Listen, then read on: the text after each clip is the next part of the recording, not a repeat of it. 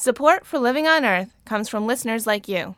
Please make a donation online at loe.org or call me at 617-629-3638. And thanks. From Public Radio International, this is Living on Earth. I'm Bruce Gellerman. A former federal official blows the whistle on industry's control of government science. They're building in structures in the regulatory process to magnify that uncertainty and say, well, if there's uncertainty, if there's disagreement, we'll stop, we'll do more studies, we'll do more reviews. It's paralysis by analysis. Also, polar bears come in from the cold due to global warming. The polar bear clearly is the canary in the coal mine. You're seeing an Arctic ecosystem collapsing. You're seeing the walrus, narwhal, birds, and seals all declining because of Arctic ice melt. Now a federal judge puts the heat on the Bush administration, ordering it to decide once and for all if polar bears need protecting. And no moss grows on this Rolling Stone. The rock group's keyboardist is a tireless tree hugger. These stories and more this week on Living on Earth. Stick around. Support for Living on Earth comes from the National Science Foundation and Stonyfield Farm. From the Jennifer and Ted Stanley studios in Somerville, Massachusetts, this is Living on Earth. I'm Bruce Gellerman, in for Steve Curwood. From supermarket shelves to the halls of Congress, some chemicals used in everyday products are coming under intense scrutiny. Stores are pulling items including baby bottles that contain a potentially hazardous chemical known as BPA, or bisphenol A. And Congress has launched multiple investigations into the scientific process and regulatory agencies that are supposed to ensure the safety of the stuff we buy. In a moment, we'll hear from a former federal official who says the system is corrupt and broken. But first, to Capitol Hill with Living on Earth's Washington correspondent Jeff Young. Powerful congressional committees want to know what's gone wrong with toxic chemical regulation and the science that's needed to safeguard public health. The Senate's Environment Committee heard a stinging report from the Government Accountability Office about changes the Bush administration made to an important chemical assessment program. The GAO's John Stevenson told the committee that political appointees now weigh in on a process that should be left to scientists. They're getting involved in the science portion, the early assessment of chemicals. They should not be muddling in the front part in the science. Stevenson says that jeopardizes science that's vital to developing regulation, targets for cleanups, or other public health protections.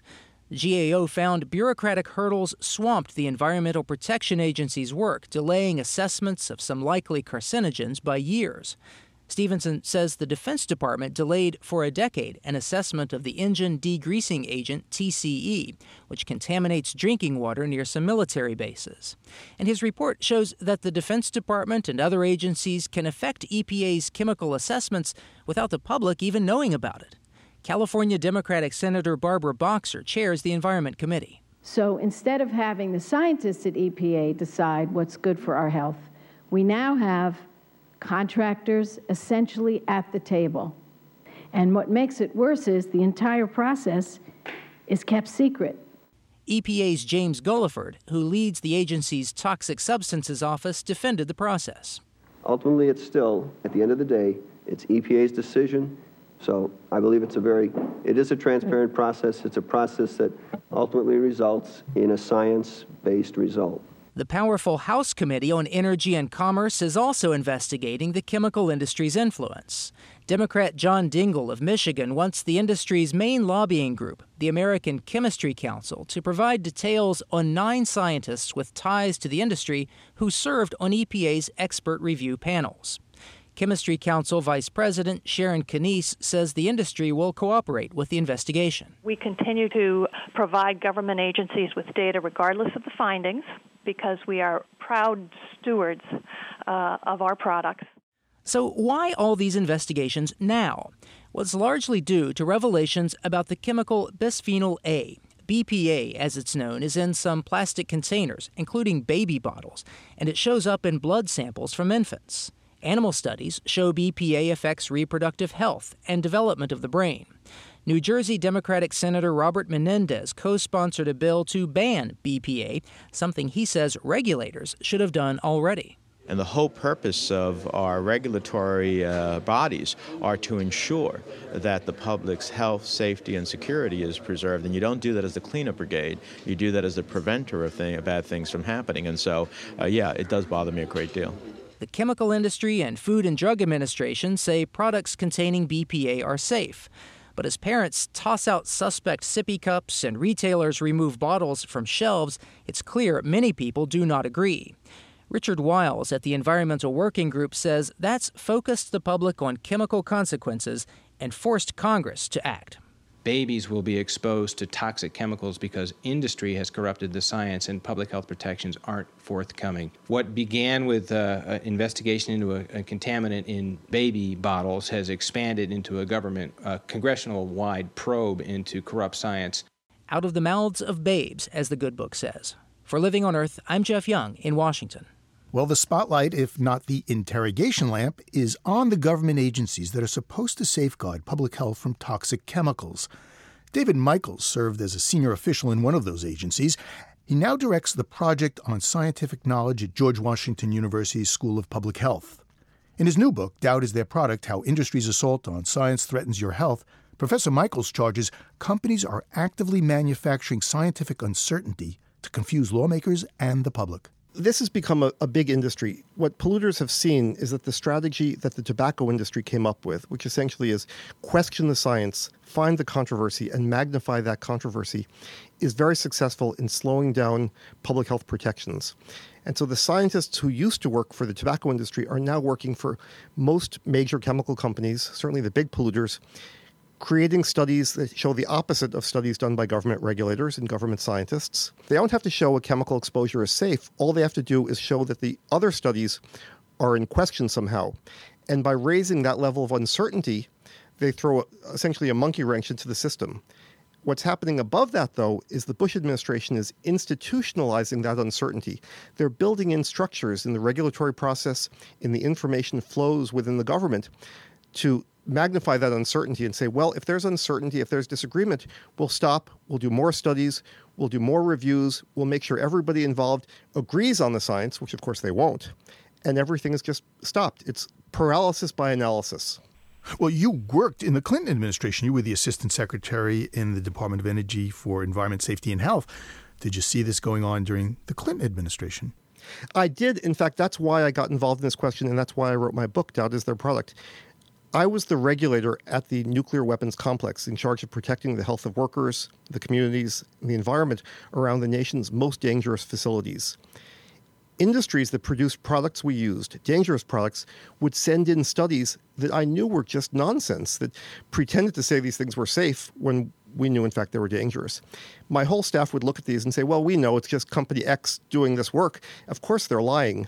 Unfortunately, now in the Bush administration, those studies are elevated to equal status of the better studies. They're done by independent scientists. The two sets of studies are virtually used to cancel each other out and stop the Environmental Protection Agency from protecting the health of Americans. Let's talk about a chemical that's in the news lately. It's called bisphenol A, and there was a study that showed that it had a neurotoxic effect on fetal development. Congress is investigating the way industry behave with these studies because they say that they influence some of the studies that around this chemical. That's right. Congress is looking at what they're calling science for sale, and it's a reasonable term.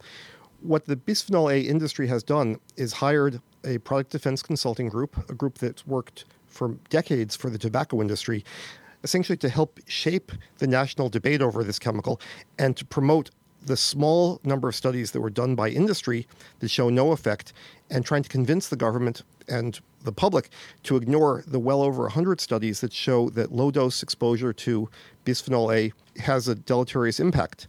But what it looks like at the end is equal and opposite studies with an attempt essentially to paralyze any sort of forward movement on that. You know, Senator Barbara Boxer held hearings recently about a new Government Accountability Office report that says that the EPA isn't doing its job in regulating and testing chemicals. She said that just 4 out of 70 backlog chemicals were evaluated last year. That's right. There are EPA scientists who are doing their best to turn out credible assessments of these chemicals, and then they run up against the political appointees at the top of the EPA, at the White House, who are being told by essentially corporations what to do, and they kill all of these assessments, these evaluations. The EPA is essentially paralyzed. You know, Professor Michaels, when a person hears this, they're going to say, my government has been infiltrated and is broken, fundamentally broken.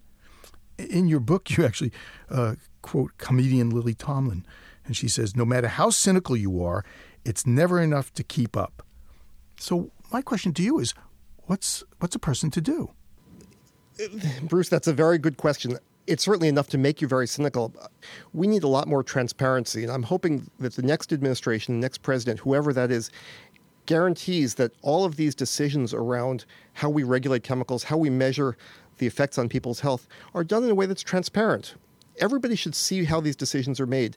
The Bush administration is notorious for its devotion to secrecy. In fact, there's every reason to think right now the shredders are all going right now, so we'll never be able to figure out exactly who made these decisions, how, and why. But the next administration is going to have to clean this up. David Michaels directs the Project on Scientific Knowledge and Public Policy at the School of Public Health and Health Services at George Washington University. His latest book is called Doubt is Their Product: How Industry's Assault on Science Threatens Your Health. Thank you very much, Professor Michaels. Thank you so much for having me on.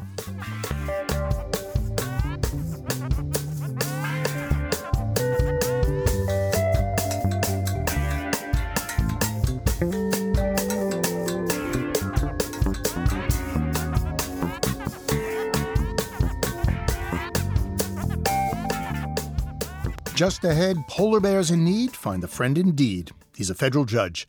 But first, this note on emerging science from Margaret Rossano. Cerium and cesium and lead, praseodymium and platinum, plutonium, palladium, promethium, potassium, polonium, and tantalum, technetium, titanium, tellurium, and cadmium and calcium and chromium and curium. Tom Lehrer may have sung about them in a satirical song, but toxic heavy metals like lead, cadmium, and mercury are no laughing matter.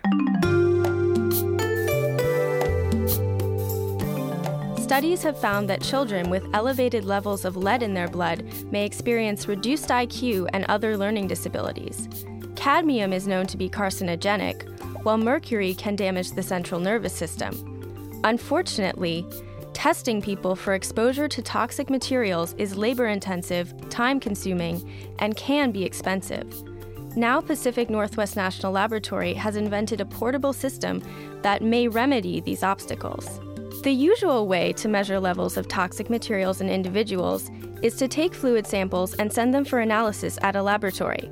Pacific Northwest Lab's new device can detect levels of toxic metals from blood, saliva, and urine and, unlike a mass spectrometer in a laboratory, provides results within minutes.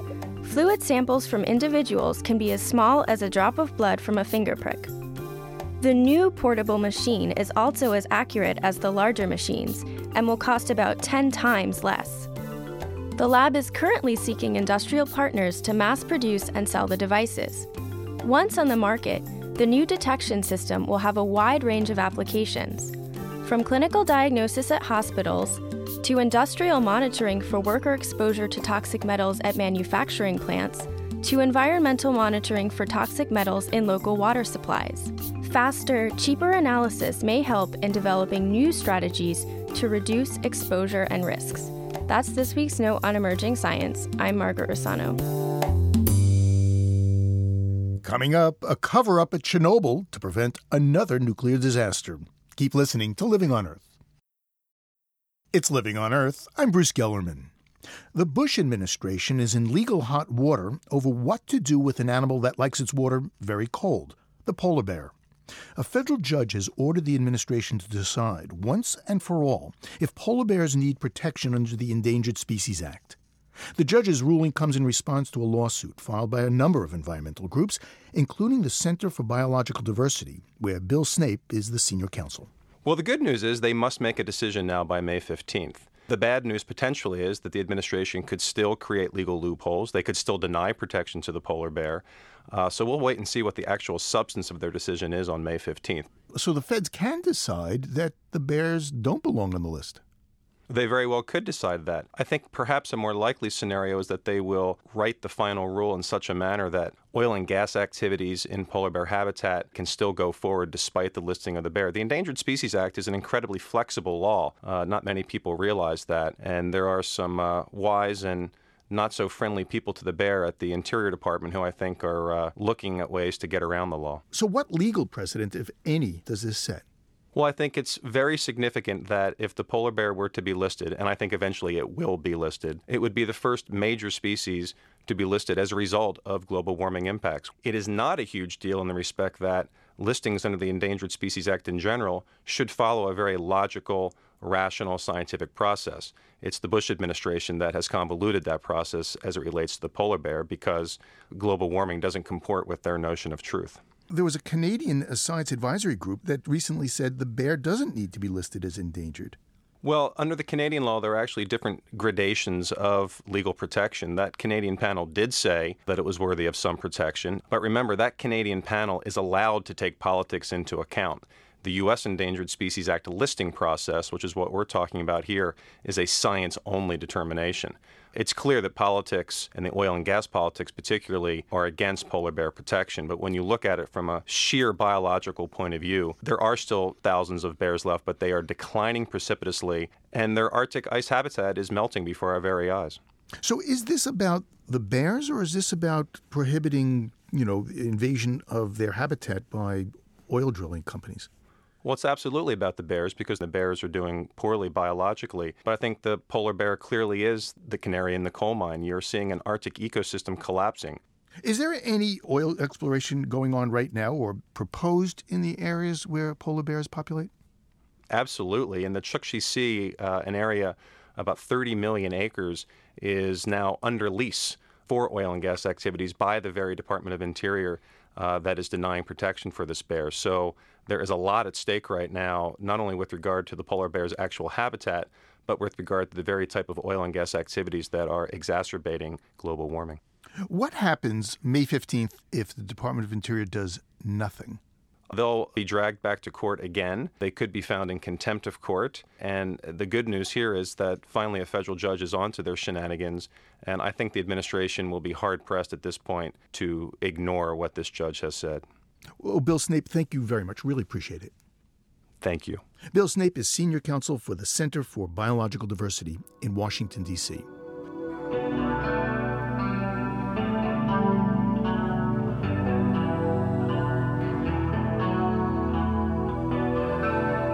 Now an update to a story I first reported in 1996 on the 10th anniversary of Chernobyl, a place synonymous with nuclear disaster.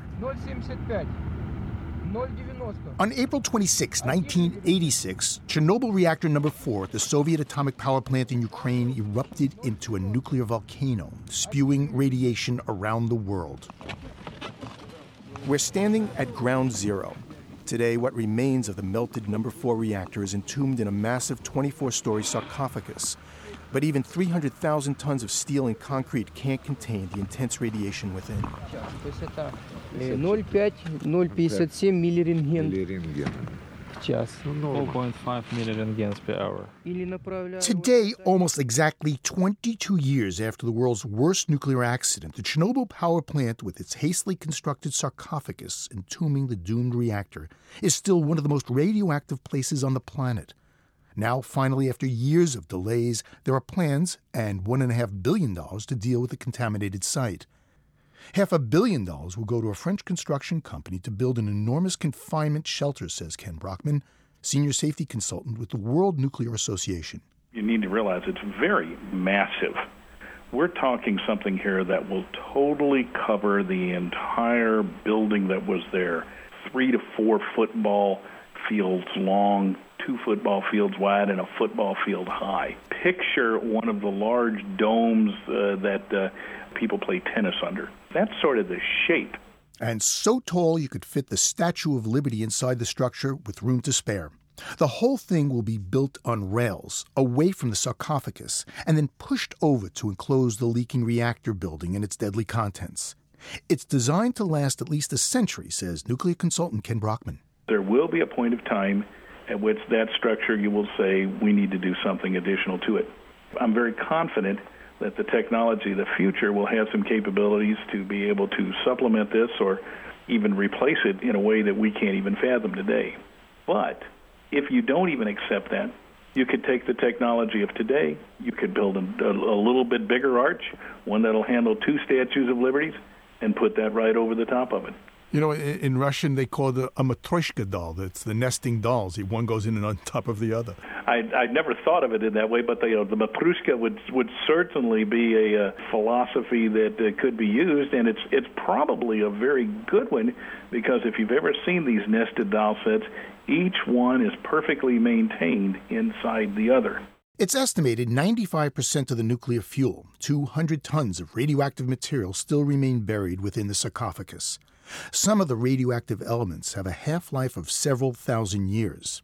It took 800,000 Soviet soldiers and workers to construct what was supposed to be a temporary tomb. Jim Riccio, nuclear policy analyst for Greenpeace, agrees that a new shelter to prevent another disaster is critical, but says we have yet to learn the real lesson of Chernobyl. But it is sort of like closing the barn door after the horse is out. You've already spread radiation around the planet from this disaster. Ideally, you wish it had never happened in the first place, but given the fact that it has, and we're still trying to clean it up some 22 years after the accident, I think that speaks volumes about the dangers of nuclear power. Once 120,000 people lived within 30 kilometers, about 20 miles from the Chernobyl power plant. They were evacuated after the disaster and have been prohibited from moving back.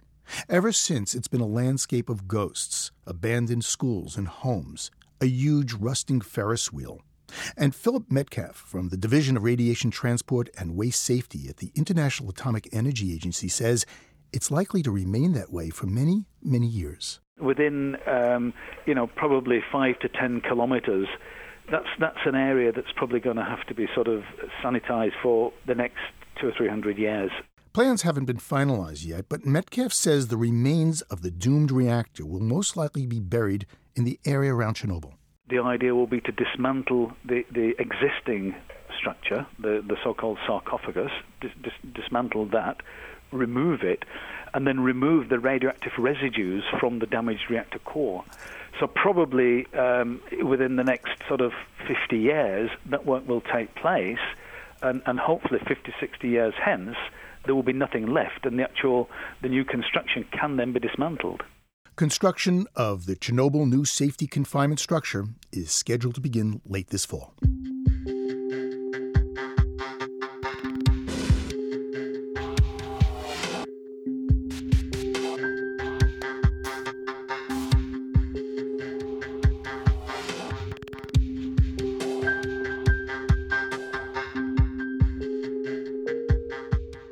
The first wildfires of the season have already broken out in California, turning about 250 acres of national forest there to a crisp.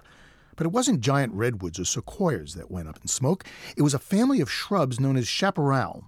Chaparral covers most of Southern California's 4 national forests, and scientists say in some areas it's in peril.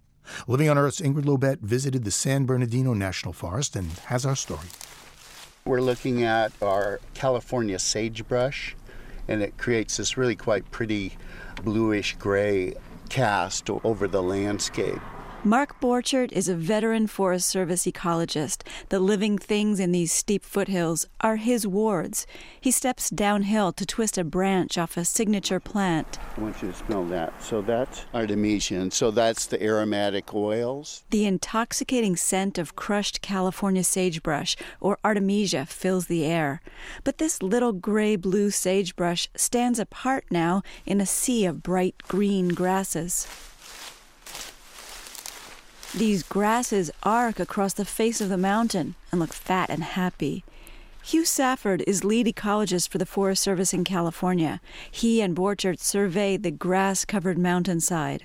I mean, basically, every species that we can touch right here is from somewhere in Central Asia or North Africa or Southern Europe.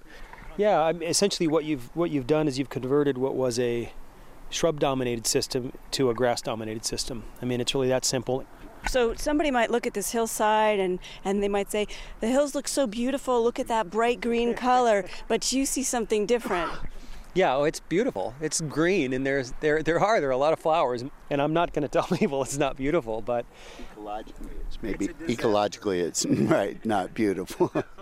No, it's a disaster ecologically. I mean, it's basically just a hillside of weeds. That's really what it is. Foothills covered in weeds, in what Americans have set aside to protect as forest. What used to be here is called coastal sage scrub. It only exists along the west coast and gets a little moisture from the Pacific Ocean, 60 miles away. 9/10 of what once existed is gone now, even here where it's been protected. What brought this ecological swap from sage to grasses, the ecologists say, is people setting fires.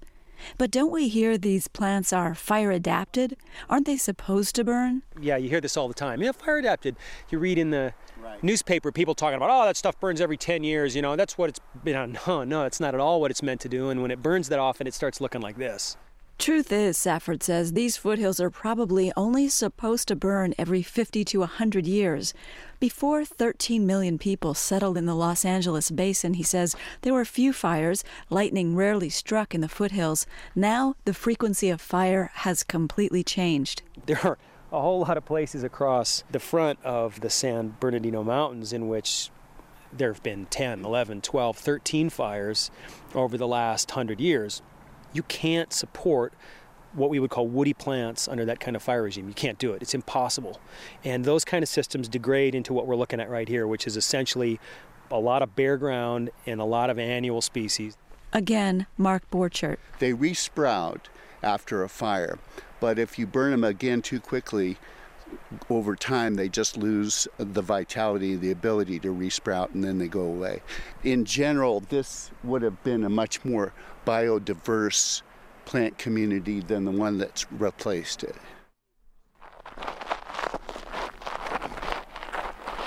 Uphill in the San Bernardino National Forest is even drier chaparral. We would call it knobcone pine chaparral. In general, Mark Borchert says there's much more of this landscape left in California. So our kids, our grandkids, if they want to go hiking in a forest, the chaparral forest, chances are they're going to be able to. I think that's correct. But his colleague Hugh Safford is less sanguine. Let's be honest, the number of ignitions that the fire agencies here put out every year it's just mind-boggling. It really is. Both cite climate models that pretty much agree California is in for hotter, drier summers, which means more fires or ignitions. Some officials even say fire season is now year-round. The situation is this: as more and more people move into the system, it simply means more and more ignitions. And as we have, drought years like we had in 2002 was a bad one. Last year was the worst one in recorded history. And that kind of thing is chaparral's already flammable, but it's going to set it up to be even more flammable. And we add a Santa Ana wind in October, and you're sort of stacking the deck now. More people, more ignitions, drier summers. He points to San Diego County as an example. In the last 4 years, they've probably burned up 2 to 3 million acres of chaparral and nearly 100,000 acres that were reburned in 2007 that had already burned in 2003. I mean, you're talking about 100,000 acres of probable loss of chaparral. Oh. Room 17, come forward. Hello, little friends. My name's Mr. Halsey. You can call me Rick, otherwise known as the voice of the chaparral. One man who watched those 100,000 acres in San Diego burn twice in 5 years has now made chaparral his life's work. Today, Rick Halsey is out in the sweet-smelling hills with a class of 4th graders. First of all, I have to say something. I have been with adults for like 2 weeks. Ugh! I'm so glad I'm with kids today. Halsey is a former biology teacher. He warms the kids up, teaching them the bird call for the wren tit. They're so engaged they hardly laugh at the name.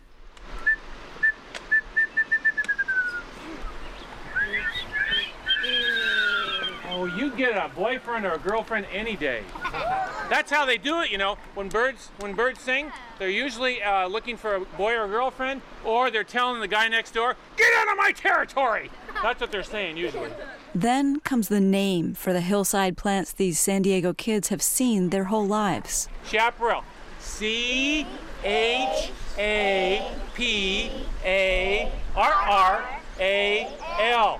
Do you know there's more chaparral in California than any other plant community? Halsey says when people head into the national forest, they're looking for pine trees and have a sort of "are we there yet" attitude toward the plants that make up the majority of their native ecosystem, or worse, see them as a weedy fire hazard that has to be cleared. But it's just a wonderful system, and it defines California like none other. A meadow is dominated by grasses, and a forest is dominated by trees. Chaparral is dominated by these shrubs. They're incredibly talented plants, and there's an equally talented group of animals that live there. Halsey would like the 4 national forests of Southern California to be renamed National Chaparral Recreation Areas because he says people just can't appreciate chaparral when they're looking for trees. And when you don't know something exists because it doesn't have a name, it has a tendency to be exploited, and it can disappear without anybody knowing that it was ever there. When talk turns to the San Bernardino National Forest, even Halsey sounds like hope is scarce. Well, the San Bernardino Forest, the front country it's called, it's pretty devastated. And I don't see much that can be done to change that because the fire frequency is so high. Some of those areas burn every year. On the other hand, he says, devastated lands can be turned around when communities adopt them, yanking out grasses and replanting. Also, as new homes crowd their way up the skirts of the mountains, developers could build in blue green spaces where new residents could walk among native plants instead of palm trees. And then all of a sudden, they start smelling the sage and the sumac, and they get connected with it. And they get this feeling when they walk out in the morning with their coffee, they can smell the air with these fragrances that have been here for millions of years. Smell. Halsey waves a sprig of white sage by the 4th graders in hopes of making some primal connection. Smell. Candy.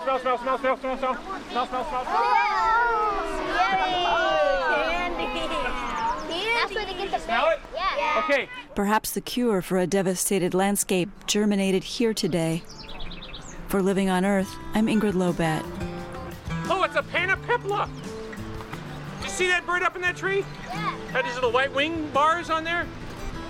He was catching a little moth. Okay, anyway, I'm getting distracted.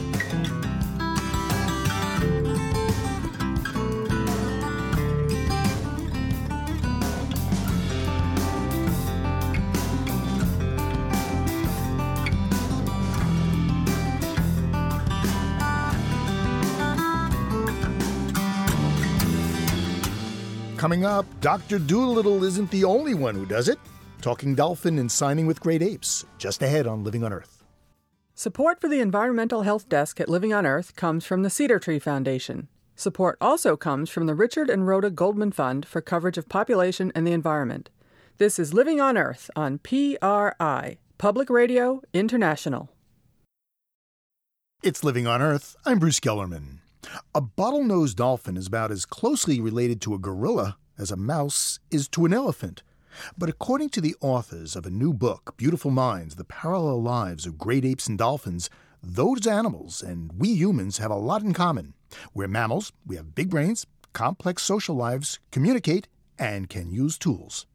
Madalena Baiarzi, a dolphin biologist, is co-author of the book. These dolphins basically use a sponge and they put it on the top of their beak to protect themselves for abrasive sand of toxic animal they can find on the bottom when they look for food. I recently spoke with Madalena Baiarzi and her co-author, primatologist Craig Stanford, about dolphins and apes. Here you have these two animals that we're all familiar with, and we think of them as being just utterly different. What could be more different than an animal that lives in the ocean, is shaped like a cruise missile, doesn't have any arms or legs in a real sense, and then you have another animal that it lives in the forests of Africa and Asia and kind of looks like us but with lots of body hair.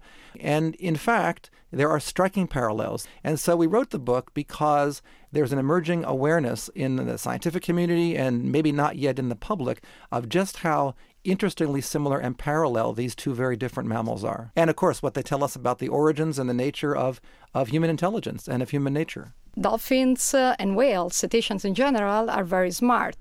They have a lot in common with us. They can form alliances, how we do. They have extremely complex society.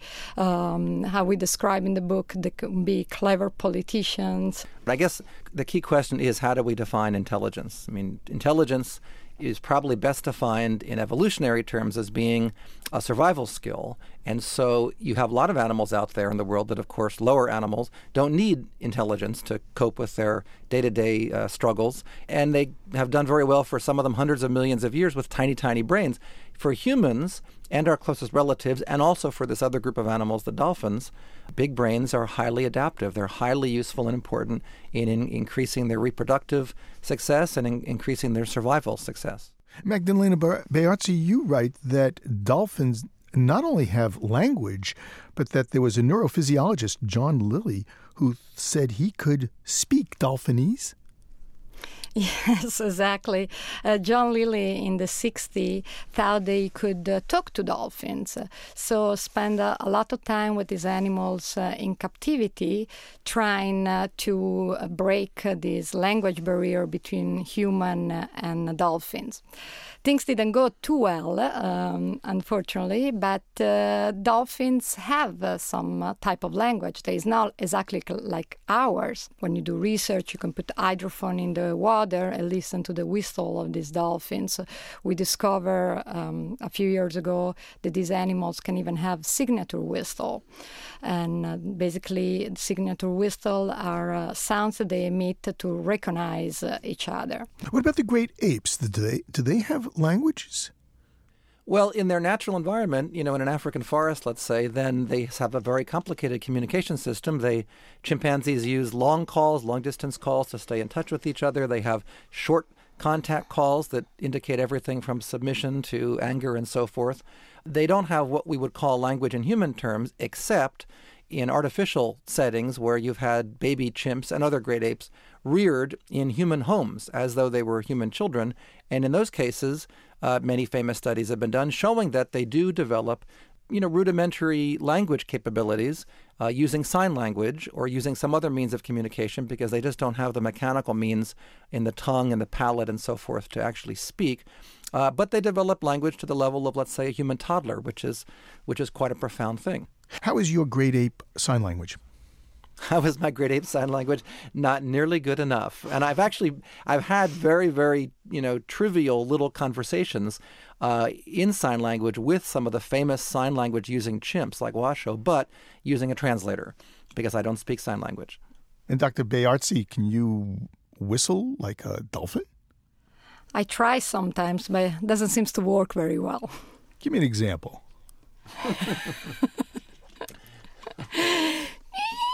That was great. Oh, excellent. I've never heard that before. Magdalena Bayartsi, what do you think of these places where you can swim with the dolphins? I'm actually, probably the public won't like my answer, but I'm actually very contrary swimming with the dolphins. If you look at dolphins in the wild, these animals live in an open environment. They have this extremely complex society. If you put this animal in a tank to allow people to swim with the dolphins, you really take away a lot of their life. Sometimes these animals come close to us because they are curious, even when we do research, but we need to respect their environment. We need to respect their habitat. You write in the book that the dolphins at one point formed a ring around a girl who was trying to commit suicide by drowning herself in the ocean. You say they protected her. And I'm wondering, did they know what they were doing, or is it us interpreting what they were doing? Yeah, it's very difficult to say. The dolphins form a ring around this girl, and then they left after we took the girl that was actually committing suicide in our boat to save her. It could be just our interpretation. There are many cases in the past where dolphins are taught to save humans, but we don't really have a scientific proof for that. There are 4 species of great apes, right? Yes, there are gorillas, orangutans, bonobos, and chimpanzees. And you write, there's just about 250,000 left on the planet. Yeah, I mean, there are 7 billion people today, and chimpanzees are the most numerous of the great apes in the wild, and they number probably fewer than 200,000 in the wild, and all of the other 3 great apes have been reduced to only in a few thousand or tens of thousands per species. The same things is happening for dolphins. Most of the species are threatened or endangered species. For the first time, we are seeing a species of dolphins getting extinct under our own eyes. It's a river dolphin on the Yangtze River in China. The problems facing the great apes today mostly revolve around habitat loss, forests being cut down, and then also direct human problems like hunting, because bushmeat, which is a term Americans tend not to know, is a profound problem for the great apes. Chimps and gorillas and bonobos are eaten, and their meat is sold at very high prices in African markets. One of the main reasons, I think, why Craig and I wrote this book is not only to talk about all the parallel of this amazing animal, they are so close to us, but also to bring attention to the public the status in which these animals found themselves today. Well, I want to thank you both very much. Thanks a lot. Thank you. You're welcome. Maddalena Bayartsi is co-founder and president of the Ocean Conservation Society. Craig Stanford is co-director of the Jane Goodall Research Center at USC. Their new book is called Beautiful Minds, The Parallel Lives of Great Apes and Dolphins. They're known as the greatest rock and roll band in the world. No moss grows on these Rolling Stones. Their recent tour lasted 2 years.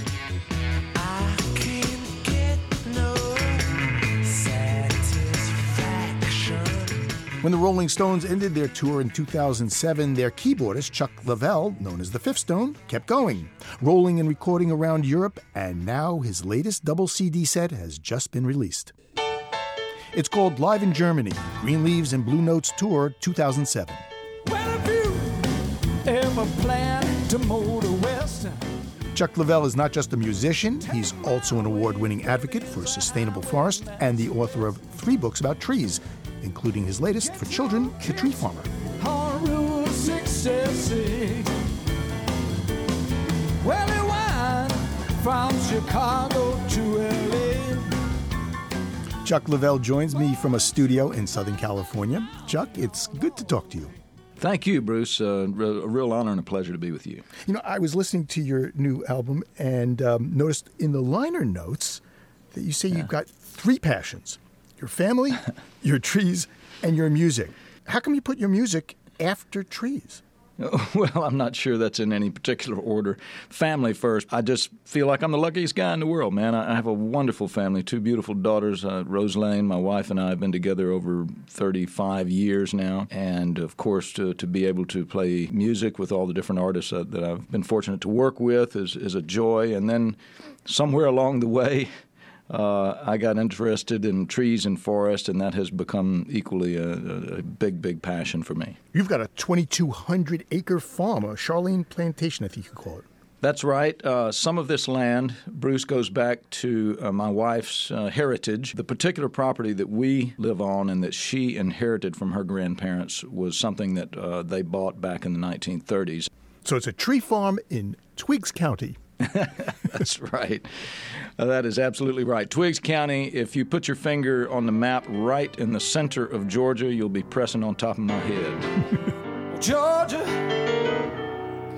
my sweet Georgia, it's just a song of you. It comes as sweet and clear as moonlight through the pine. So is Georgia on your mind always? Of course, of course. I love my home, man. Living where I live and being involved in forestry provides an incredible balance for me. You know, when you're out touring the world with Rolling Stones or some of the other artists I've been fortunate to work with, it's a very electric atmosphere. There's a big buzz going on all the time, people around you, big crowds, lots of excitement. After a while, all of that tension, all of that feeling, all those vibrations begin to take a little bit of a toll. even when I'm on the road, if I can find a green space, a park, a forest to visit, and certainly when I do get home and walk amongst the trees and hear the sound of the wind through the pines or the sound of the crunch of leaves under your feet, it provides a certain balance that, for me, is essential. In your book, The Tree Farmer, a grandfather's telling the story to his grandson, and the grandfather says, the life of this tree will pass to the piano to be made from its wood. Well, that's right. This resource of wood is probably our most precious resource that we have in this country. It's organic, it's natural, and it's renewable. The number of things that come from the forest that we use, whether it be fine furniture, whether it be building materials for our homes and schools and churches, or whether it be paper products that we use, books, magazines, newspapers, whether it be musical instruments. Just about every musical instrument has an element of wood in it, and even let's take a saxophone. Even that won't work unless you have that wooden reed.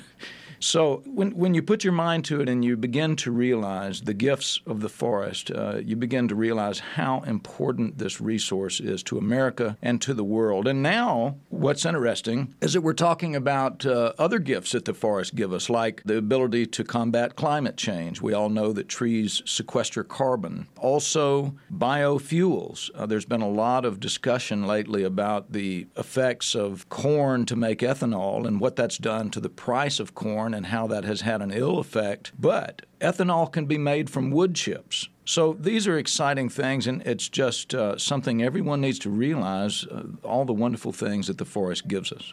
But growing trees, getting wood, requires patience, and I can't imagine your touring with the Rolling Stones involved much patience. I mean, they went worldwide. Your role with the Rolling Stones, as I understand it, on this tour was in part to not just play with them, but to be the program manager, to decide what the playlist was. You know, I've been with the band now for 25 years, and the role has evolved. Mick and I began to work together on the set list even before the band would go on tour when we were in the rehearsal stage. Because every tour, you want to try to do a little something different. Certainly there's the iconic songs, Brown Sugar, Satisfaction, Jumpin' Jack Flash, that you're more or less obligated to play every show. But then there's a lot of space for change, and we would work together on interesting ideas and songs that were a little more obscure. I have a clip of you and Mick Jagger. I want you to listen to it. It's pretty funny. Just, instead of doing it the same all the way Sure. No, I'm not doing it down to much that because I don't want it to be too pretty. No, it don't want to be too pretty. Or no country. No. It ain't gonna be country. Man. No, because I'm from Georgia. Don't get defensive. You didn't want it too country. No, not too country. Although it's funny because the Stones as a whole love country music. When you think of songs like Faraway Eyes or Dead Flowers, that's straight country, man. Well, I'm thinking of Honky Tonk Woman, which you have on your latest CD. Ah, yes. Love that cowbell. Well, Honky Tonk Women is a special song for me. I can remember where I was when I first heard that song very well. I was in one of my first bands. We were living in Nashville, Tennessee. The guitar player came running in the door with a 45 and said, I've got it. And I said, you got what, man? He said, I was listening to the radio. I heard this new Stone song. It drove me crazy. I pulled over on the side of the road to listen to it. I went straight to the record store. I bought it, and here it is. And it was Honky Tonk Women, and we listened to that record all day long. We dissected it upside down and backwards, and I've just always loved that tune. Listen to that keyboardist.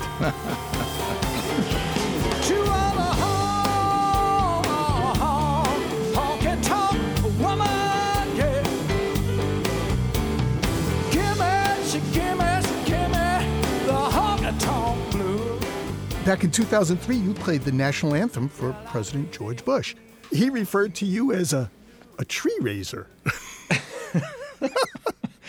Well, I think anybody that's followed President Bush is familiar with Bushisms, and I think he was at a loss of words as to what to call me. He's a tree raiser or a tree grower or whatever you call them. That's what he said.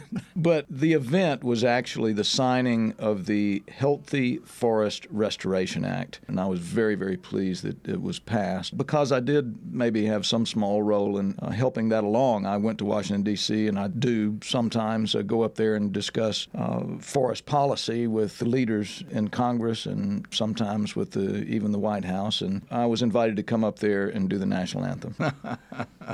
Well, it's been a real pleasure there, Chuck. What song should we go out on? I wrote a song called Savannah on my next to the last CD. It's called Southscape. If anybody out there have been to the city of Savannah, the picture I was trying to paint was of the huge, beautiful live oak trees that are there with the Spanish moss hanging down from them. It has a beautiful, sweet feeling to it. Well, Chuck, thank you very much. It's been a real pleasure. Great. Thanks, Bruce.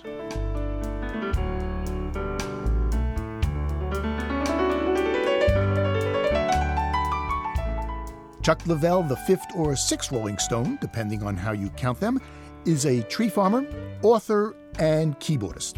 His new double CD is called Live in Germany, Green Leaves and Blue Notes Tour 2007.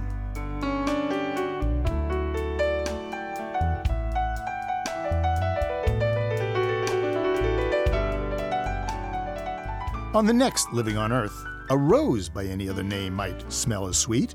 You can be delicate and call it waste, but it's garbage. Garbage is our bread and butter, and we'd like to make a little less of it and be able to turn a little bit more of it into things that people can use every day. We celebrate Trashosaurus's birthday at the Children's Garbage Museum, next time on Living on Earth. Living on Earth is produced by the World Media Foundation. Our crew includes Ashley Ahern, Bobby Bascom, Eileen Belinsky, Ingrid Lobet, Helen Palmer, Mitra Taj, and Jeff Young, with help from Jennifer Basler and Sarah Calkins. Our interns are Annie Gia and Margaret Rosano. Jeff Turton is our technical director. Allison Lirish-Dean composed our themes. You can find us at LOE.org. Steve Curwood is our executive producer. I'm Bruce Gellerman. Thanks for listening. Funding for Living on Earth comes from the National Science Foundation, supporting coverage of emerging science, and Stonyfield Farm, organic yogurt and smoothies. Stonyfield pays its farmers not to use artificial growth hormones on their cows. Details at stonyfield.com. Support also comes from you, our listeners, the Ford Foundation, the Town Creek Foundation, the Oak Foundation, supporting coverage of climate change and marine issues, and Pax World Mutual Funds, socially and environmentally sustainable investing. Pax World, for tomorrow. On the web at paxworld.com. PRI, Public Radio International.